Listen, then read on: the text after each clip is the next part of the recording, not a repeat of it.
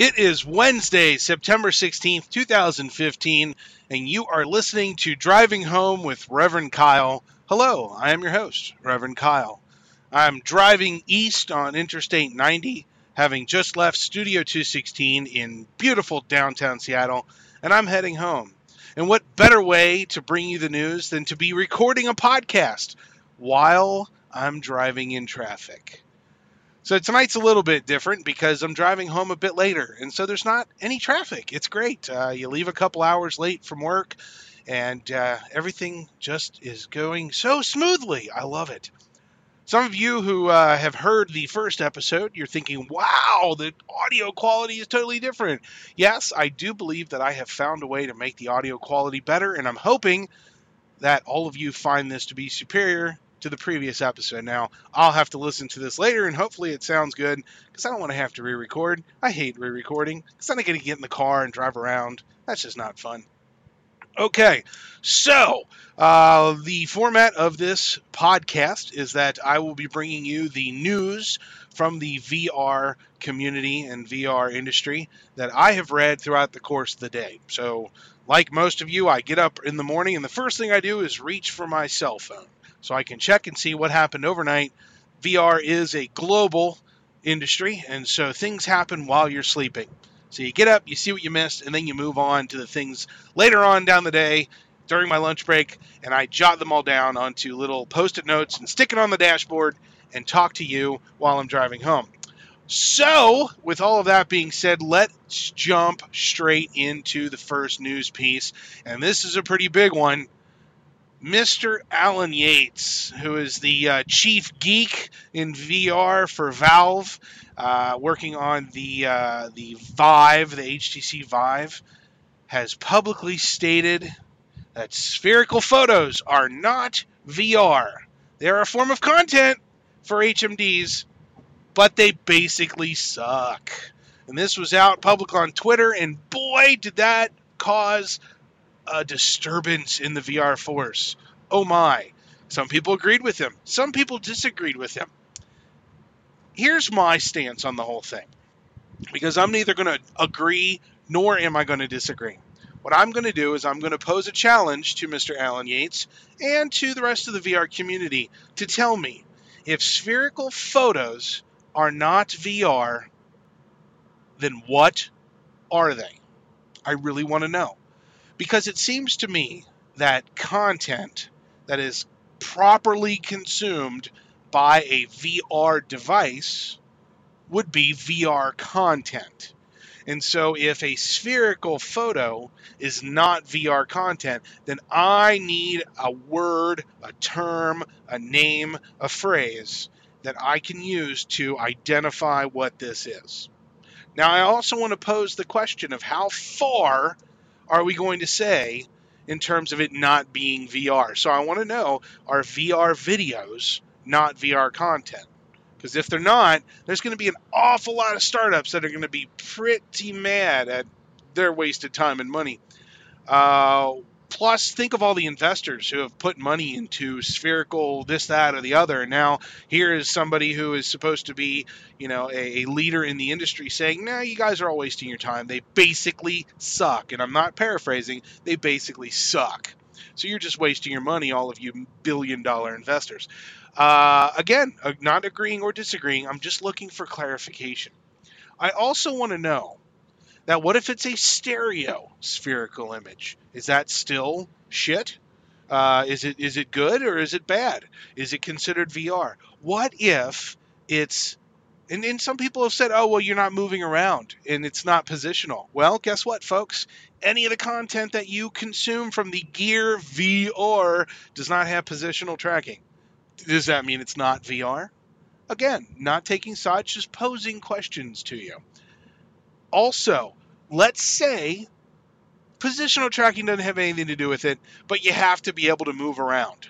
So does that mean if you're not in a constant state of motion inside of a VR experience that it's not VR? As soon as you stop and all you do is look around? Because basically that's all you're doing in a spherical photo, right? As long as it's stereo spherical, that's all you're doing is basically just looking around inside of it with no movement. Does that mean that as soon as you stop moving that boom, it instantly stops being VR? These are the questions that I need answered in order for me to justify a statement like that. Because somebody on Reddit said it, and I'll give you props for it. Are we already becoming that type of industry, that type of community where, the Linux people are so much better than you, or, Mac OS for life, and it doesn't matter, blah, blah, blah, blah, blah, blah? Are we already dividing? Are there lines being drawn? So those are my questions about that comment. I'd really like to know what your answers are. Please give me some feedback on that. I'll be looking forward to hearing everybody else's comments. Moving right along, some of you, including myself, got an email from Kickstarter saying, hey, guess what? Stems are going to be shipping in about 3 months. Cool. Does that mean that I'll have a stem under the Christmas tree? Some of you are going, baloney. It'll never happen because it won't pass. It won't pass whatever tests FCC or they're blowing up or whatever it is that they're having problems with. I still have faith. And some people call me a fool, but I don't back Kickstarters that I don't have at least a little faith in.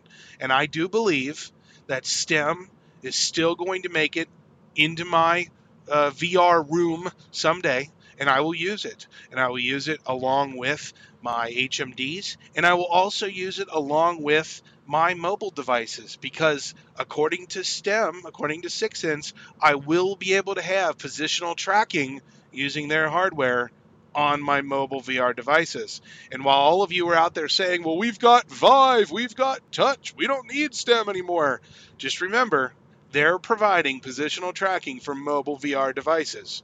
I don't believe Vive or Oculus have announced that feature for any of their hand accessories. So just keep that in mind.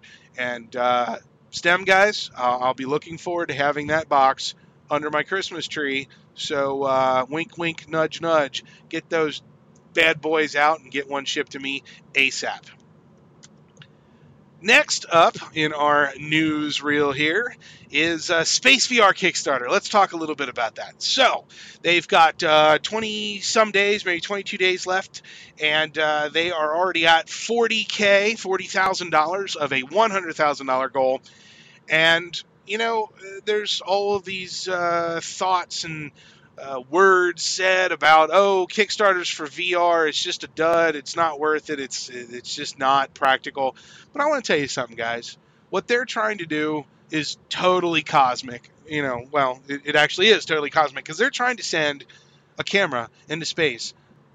And they're trying to do this so that they can bring content back for those of us who will have HMDs and will say, holy cow, now I know what it feels like to be standing perched on the edge of the International Space Station up in space.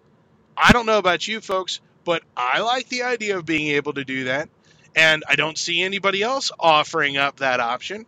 So why not throw a little bit of money? Now, we all know that, or maybe you didn't, but you will now, that Space VR, this is attempt number 2 for a Kickstarter. And a lot of people criticize the first one for having strange or unusual goals in terms of tiers that you can back them on. I think they got it worked out right. I think we're in good shape now, and I think that it's worth a shot for everybody to go. And, you could pledge 10, 15, 20, 30 bucks and feel like you got something out of it, something legitimate. So I want to encourage all of you to go check out Space VR Kickstarter right now and go give them all of your monies. Well, some of them, Hey, if 100 people pledge $15, that's another step toward their goal. So give it a shot, guys. Give it a shot. What is next? Well, let's see. We're getting close to getting off the highway here, so I want to make sure I squeeze this one in real quick, because my buddy Cymatic Bruce and his cronies over at AltSpace VR are kicking out the jams, folks. Yes, AltSpace VR. Everybody knows them as, social VR with a little bit of a business acumen dumped onto it. It's very, very cool. Highly recommend everybody check it out if you haven't already. But AltSpace VR has got their stuff together, and they are working on not only the Gear VR, but also the Vive.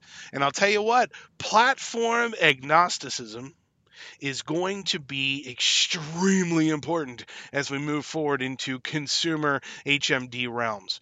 So if you have not tried AltSpace VR, you've got options, for the 12 or 20 or 500 of you who have Vives. I don't.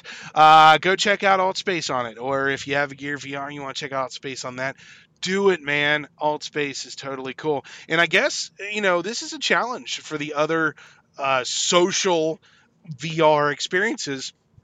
Where's your mobile stuff, guys? We need to see it. We need to see it. It needs to be out there in the open. Well, all right. So, looks like we have another episode put to bed, folks. I hope you guys enjoy the experience of driving home with Reverend Kyle. I know I do. It's kind of like you and I are carpooling home and we're having a great conversation about VR, but I don't let you talk. Which would probably be how it would be in real life if you did carpool with me. All right, folks.